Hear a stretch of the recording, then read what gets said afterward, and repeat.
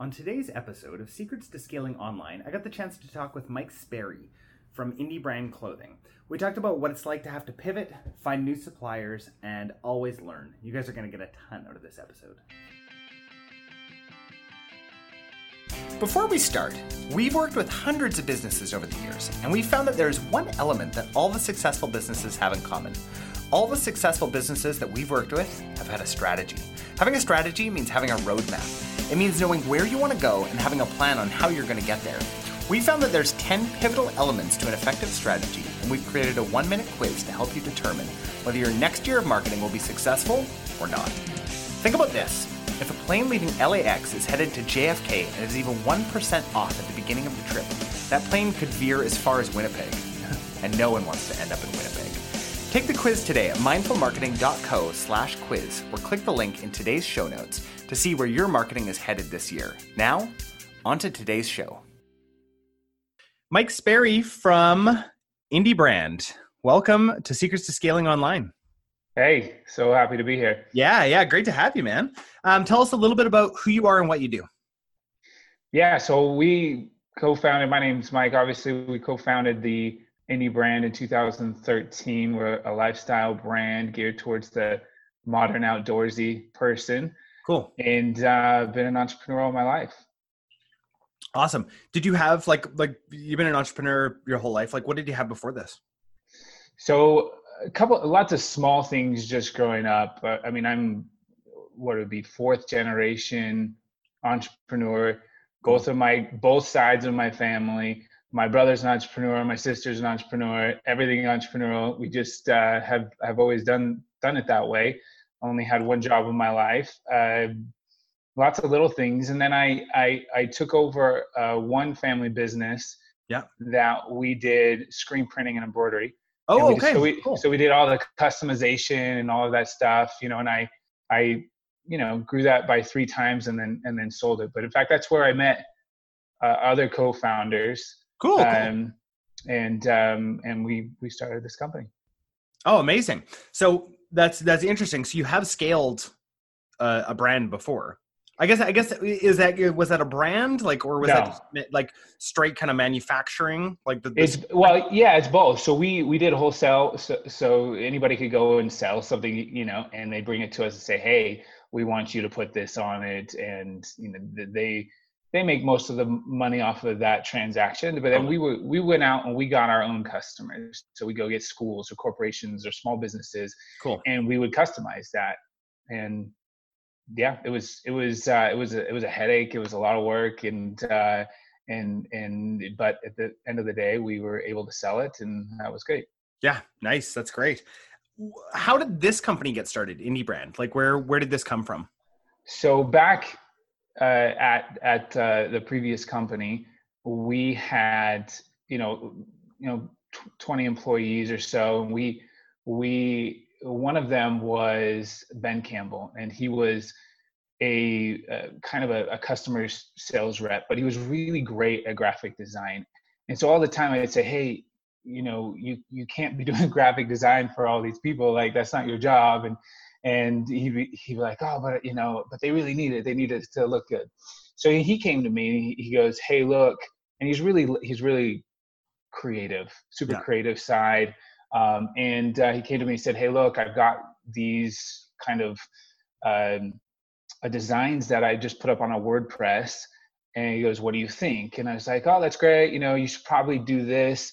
He wasn't taking any credit cards from them. So there was no e-commerce to the site. It was just on a WordPress, some friends and stuff. And so I gave him. What would you do? Just take take e-transfer or something, or Yeah, to be honest, I don't know. They would just Venmo him, or I don't even Venmo was a thing back then. So they just PayPal him, or I don't even know what he was doing.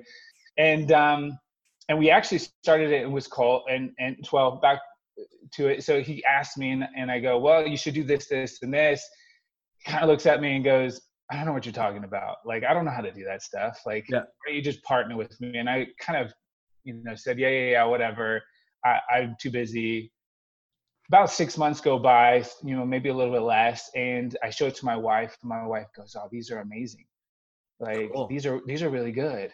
And the company at the time, and she goes, well, let's let's do it. Well, might as well, there's no harm. And I was like, I'm too busy. Like, and so she's like, well, I'll do it. And then we roped in Ben's wife, Courtney, and the Cool. four of us sat down. We did it. It was called Plan B Clothing. And we Okay. realized that Plan B was an after pill. So it was a birth control pill. So we decided, I mean, literally, like, we had the website, everything. Like a week before, we're like, guys, we got to change the name. Like, Yeah. Plan B is not gonna work. My wife comes up with Indy, Indy clothing, we were gonna call it. Ben hated it like for days. He's like, this is the worst. And finally, like, look, this is a really good name. And he's like, fine, we're gonna put brand on it. So we said, that's great, fine, we'll do Indy brand, and and we went with that. So that's just kind of the short story of how it started. Oh, that's awesome. That's great. At what point did you know that it was going to grow? Really, even still, we kind of were like amazed at where it's come. But we did it on the side for 3 years. Everybody had other jobs. We put all the money back into it. The first every year we grew by triple digits, and then in the third years when we really found out that we had something, and it grew by 350% in that third year. Crazy. And I had already decided before it grew that I was going to sell the other company. I just was done with it. And I was like, were you doing your screen printing as well then? We were. Yeah. In fact, we get them all manufactured now, but some of our factories still don't print them for us. They don't. It's different overseas. Some factories don't print very well. And so we bring in the blanks and we have them print for us. Because most of all of our clothing is really geared towards the graphic area, almost all of it. And so we have graphic tees and sweatshirts, and we do other branded stuff on hats and a few other things. But so we still have them print some. So we were printing it all on demand at the beginning. So we would just order, when somebody ordered a shirt, we would print it, package it, and send it out. Nice. That's great. I'm assuming things are a little different now. Yeah, quite a bit different. Yeah. So what does it look like now, like for people out there? In what regard? What do you like as far as your fulfillment? Like we were talking before, you have now gone to a fulfillment center. Right. Yeah. What is that like? Like that's a big transition that I think a lot of people might need to make, but I guess it depends. Like how many SKUs are you guys running? We've got a lot, because each product, over 500 SKUs, because each product has a different size. Yeah. So it's quite intensive, and from any point in time, we're cutting things that don't work, bringing in new stuff every single month. We're always bringing in new stuff, and so we've got roughly around 500 SKUs. That's a lot to bring to a fulfillment center. Yeah, it's a ton. It's a ton. And it was one of those things, like we talked about, was that we decided it wasn't what we were best at, was doing the fulfillment, because we had our own warehouse and we were shipping everything out ourselves, and we continued to grow. This year we'll have about 90% growth this year. Amazing. And we just got to a point where it was like, we either have to invest in better fulfillment, because we were sending out, we had a good fulfillment rate, but we were sending out products wrong, more than we wanted. And so we went around and looked at different rates and decided that we would go through fulfillment. And we have lots of factories all over the world and we've got about 6 different factories: Pakistan, Bangladesh. We've done India, China, Mexico. Crazy. And we get the products in, and then they fulfill them all for us now. Amazing. So do those ship directly to the fulfillment center, or do they come in house first? It depends on which ones. 90% of them are going to ship directly to the fulfillment center, and they're just going to take them, put them on the shelves, and then ship them out when the orders come in. Crazy, super cool. Are you guys in any wholesale? Is that something you guys do? No. In fact, it's all direct to consumer, primarily driven by Facebook and Instagram. We do Google and Google Shopping, and then we also do some Pinterest, but primarily it's still Instagram. Facebook. Yeah. Yeah. So, Yeah, and are we talking Instagram for us? Are we talking organic or is this paid mostly? No, it's paid. Yeah, Okay. I think if you're gonna be on there, you really got to do paid. You know, So if I'm talking about, yeah. I mean, organic nowadays is just, it's really nothing. No, I mean, you can't count on anything organic on Facebook or Instagram right now. No, you really can't. Yeah. And so that's been a big push. In fact, when we saw our biggest push is when we saw that 350% growth in year 3, that was when we started doing ads. Okay, awesome. That's great. What's working right now in ads for you guys? We see a great top of funnel. If we're talking, the whole funnel, and top of funnel, we see a pretty good introduction to our brand. Again, this is always based upon what you can do as an entrepreneur and what your talents are. And ours is that we're able to do stories pretty easily. Cool. But I think, and so stories it's the cheapest. It's not the best converting, but it's the cheapest. And so we've seen the top. You're talking for top of funnel. For top of funnel, it's the cheapest to get the most amount of views and the most amount of clicks, that we're able to get those and get those views. And again, that's from our talents. Ben is one of the founders, and he's the creative director, and he's really good at the videos and doing those 15 seconds and things, and we get a lot of views and get a lot of clicks that way. Awesome. And we're talking about videos that you're mostly using on stories. Mostly, but we'll do slideshows. But we see a lot better success because we're so brand centric and visual, that we see a lot better success when we put them together ourselves, whether you're using the app that on their integrated Facebook and Instagram. On the Facebook platform, they'll allow you to do your own and just upload a bunch of them and do a slideshow and things. And it's not quite up to par with the quality that we want. And so we do our own. So we'll do slideshows, we'll do videos, and those have been performing really well when you look at it from a holistic view. Cool. That's awesome. This is not actually something we've discussed with a guest, is using stories as like a primary placement. Are you guys finding any success using Facebook or Messenger stories, or is it just Instagram? No, we'll put them on there, but we'll put them on both, and we just let the Facebook platform decide. We're doing it separately because of the creative. So we're not doing it in with our other campaigns. It's a completely separate campaign, and it's not our only top of funnel, but. Okay, cool. So you run stories like as a completely separate campaign, top of funnel targeting. Are you now, here's a question. Are you guys using Snapchat with all that? We're not using Snapchat. No, we've just stuck with it. We've toyed with it. Last year we almost did it. I personally just feel like I'm not 100% that's where the eyeballs are, but there might be some good, ROI there in Snapchat, but we haven't delved into it. We've talked with the representatives at Snapchat, and they keep asking us to go on there, but we haven't done it yet. Yeah. The one thing that I'm noticing with Snapchat right now is so we're in Canada. The CPMs are like ridiculously low, like $2 right now, comparatively. And can you remind me, what's your target demographic, the age range?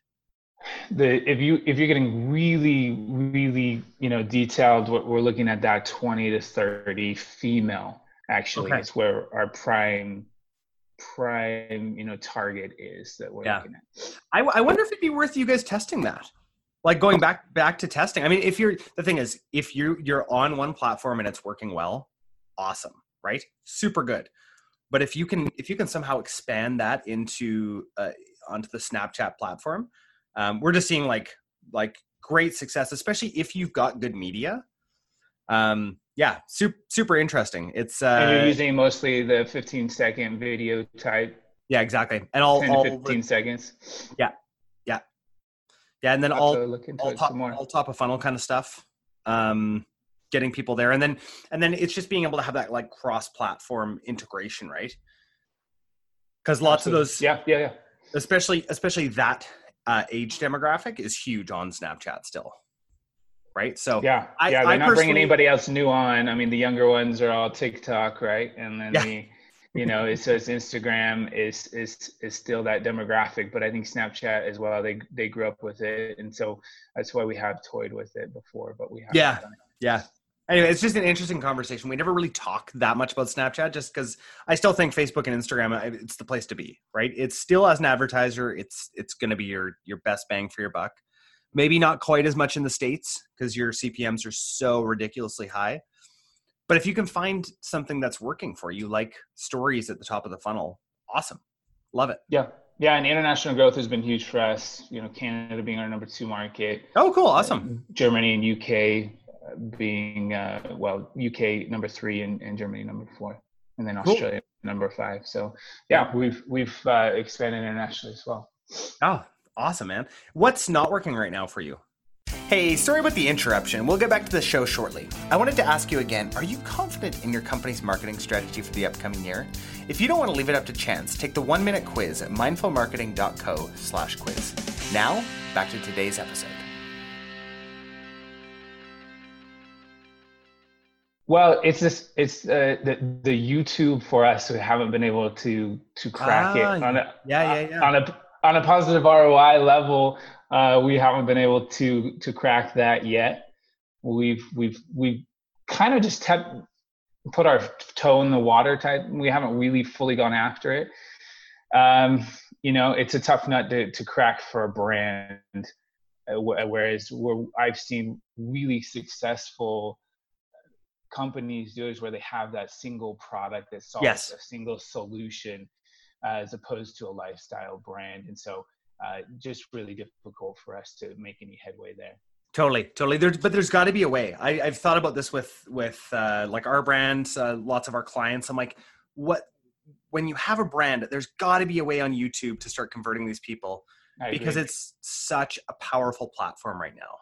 I agree. Yeah. I think it's a major untapped platform for us, and we just haven't been able to really figure that out just yet. Yeah. Cool. If you could go back to when you first started, what would you do differently? I really love the way that we started, to be honest with you. I think that in the beginning we would have taken it I would have talked to more people about it. So we kind of stayed really siloed in our own lane, did our own thing, which in some parts was really good. But I would have talked to more entrepreneurs about our company potential, what they saw, what they didn't see. Mm-hmm. But we just really, and what I really believe in is that you take the next step. So, I mean, you take one step, you see how it goes, you take another step, you see how it goes, and you take another step, and you really just go and take that next step. Because even if you're an experienced entrepreneur, you just don't know how the market conditions are going to react, what platforms are going to work, where you're going to be able to sell it. And if you overcommit in certain areas before you see it, then you're gonna lose. So you just got to survive and get through it. So I don't know that I would change it. I probably would have gone manufacturing a little bit earlier on, and really gone down that path. And it's taken us a long time to really figure that part out. Manufacturing at the very beginning, we were just using blanks from different places around here, and then we would do our own prints. From the US. And so to really get over that hump and get our own manufacturers, from LA to Bangladesh has been different. It's been hard. Yeah, totally. What's the biggest challenge with that? The manufacturer itself. like the actual, just the communication of dealing with them? Communication. They don't get what you want. They take too long. They have to do, it's so much easier to do it in person when you go to a factory and you do it, but it's also so much less cost effective. And so, we're working on it's just one t-shirt, and you think a t-shirt's really easy to manufacture, but it's really not when you have specifics. And we're working with a specific manufacturer, and it's taken us 7 months, and we finally just gave them the go ahead, to produce, and they're doing, 5,000 shirts for us. And so it took them 7 months to produce it in high enough quality for us with the right fabric, the right colors, and the right cut and everything, that we finally felt comfortable with it. And that time would have been cut down in half had we gone out to that manufacturer and just said, that's wrong, do us another one. No, that's okay. And so, with modern technology, it's possible now, whereas it wasn't even maybe even 10 years ago, 15 years ago. But so that's been the biggest challenge for us right now. Yeah. Where do you see the growth happening in the next 5 years? Like the growth for you guys, the growth for other brands out there? Like what are you looking forward to right now? Well, we are looking forward to, one, more international growth. Yeah. But two, with our images, it's really easy. It's not a product that we have to help people understand. They look at it, they like it, they buy it, or they don't. Yeah. And so we see that. But no, and number two, we're going to open up wholesale. Hopefully, we're hoping by second quarter of this year. We get hit up every single week by large players and small boutiques from all over the world, from Europe, Canada, US, large ones in the US and all over. So cool. What kind of stores would you go into? Like what fits your brand well? Well, ones that a lot of people would know, and there's one Canadian one that I wasn't familiar with, and they have about, I don't know, 20 to 40 bigger stores, and I can't remember, but one of them is called Free People, and we've had to turn them down a couple of times. So Free People is one of the big ones that we are hoping that they'll invite us back again. They've asked us 3 times, and we've said no, we're not going that route, and now we've decided to do that. So aren't they a brand as well, or are they just a store? They start as a store. They're owned by Urban Outfitters. And so they do a lot of wholesale, but they have their own stuff, just like Urban Outfitters does their own stuff. Yeah, that's right. It's a multi-billion-dollar company with Urban Outfitters, Free People. And they're just, Urban Outfitters itself started as just a store. And they just wholesaled, other people's products in there. And now they have their own brands. And so same with Free People. And I don't know the whole story behind Free People, but yeah, they do wholesale. Yeah.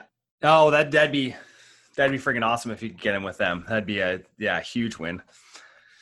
Let's talk about this is the question I ask every person on the podcast. What's your secret to scaling? Secret to scaling is just taking the next steps. As I said before, what I really love to do is to try new things. We talked about Snapchat. Okay, well, let's test that water. See what works, and then double down on it. Totally. So initially we saw that females were the ones buying our products, and so we doubled down on the SKUs. Most of our SKUs are for women. They're shirts for women, sweatshirts, and a lot of them are unisex as well, but they're for women. And so you double down on that. And as far as scaling on platforms, we saw that Instagram was huge for us, and so we 10 times down on that, and we've just gone as fast as we could to do that. And that's been a huge secret, if you want to call it that, to success for us, and just looking for those small wins and then doubling down on them. That's awesome. Most of these like quote unquote secrets that are out there are just do what you're good at, right? Make more of what people want. Massive. That's the biggest thing. When you talk about building a company, what you have to do is know your strengths. Know your strengths and weaknesses. Build the company around those strengths and weaknesses. If you're talking about internally and externally, externally is just doing more of what works. Cut out the stuff that doesn't work as quickly as possible, and do more of what does work. And when you're talking about internally as well, I have certain strengths that my partners don't have, and you have to just build around those and know those. We don't write a blog because it's not one of our strengths. So we don't go and we don't do a blog and things. It can add tremendous value, but we don't do it, And so just knowing yourself and your strengths and weaknesses really plays out big. Yeah. Cool. That's great. We're going to move on to the lightning round here. What is your favorite tool or app? I live and die in the Facebook and Instagram app, always checking that. And so if you want to call that an app, that's the one that really does well. And I think we're on the Shopify platform, and I think Shopify has just done a tremendous job with, we use tons of apps. I mean, so many apps that it really helps us to stay lean with our people and to be able to scale way bigger than people think. Well, for the amount of people that we have, we're a lot bigger than your staff. Our staff. There we go. Yeah. Awesome. And it's awesome, because man. of apps. Stay lean, right? Yep. As lean as possible. Favorite podcast? Do you have one? I really love How I Built This. Oh my gosh. You are like, I think 4 in a row. I mean, it's people saying How I Built This. I'm just like, everyone's listening to Guy Raz. I mean, it's tremendous. Every single one I've listened to has been really, really amazing. I love that podcast.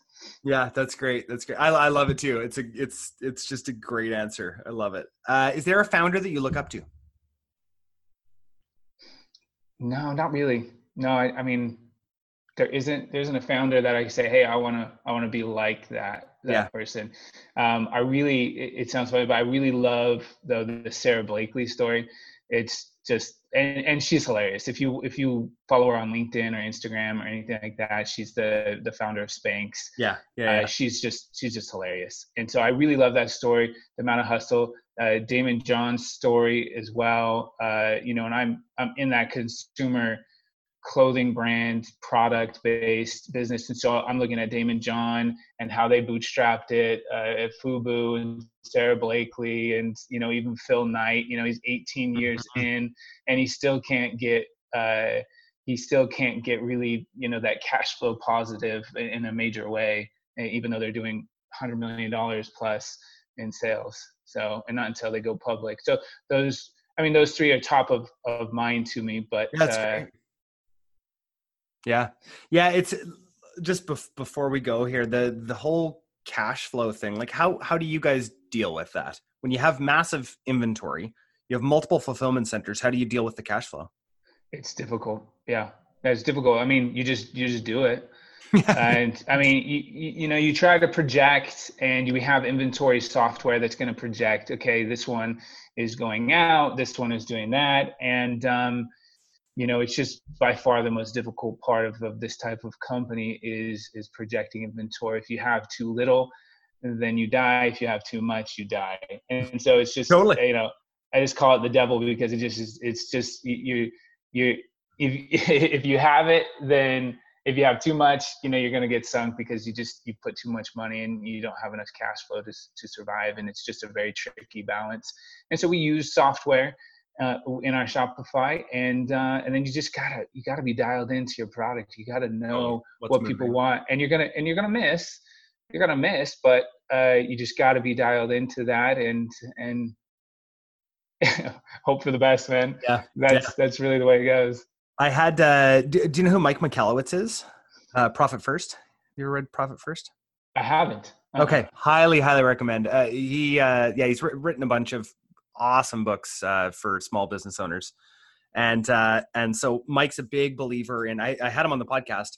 He's a huge believer in no debt, right? Never take debt on. So I asked him. I said, well, in the kind of like the people who listen to this are kind of in the same industries as you and I, maybe not quite as far along, but I asked him. I was like, when do you take on debt? Can you ever take on debt? And he said, if you know that there's a guaranteed return within 60 days, go ahead and take that on.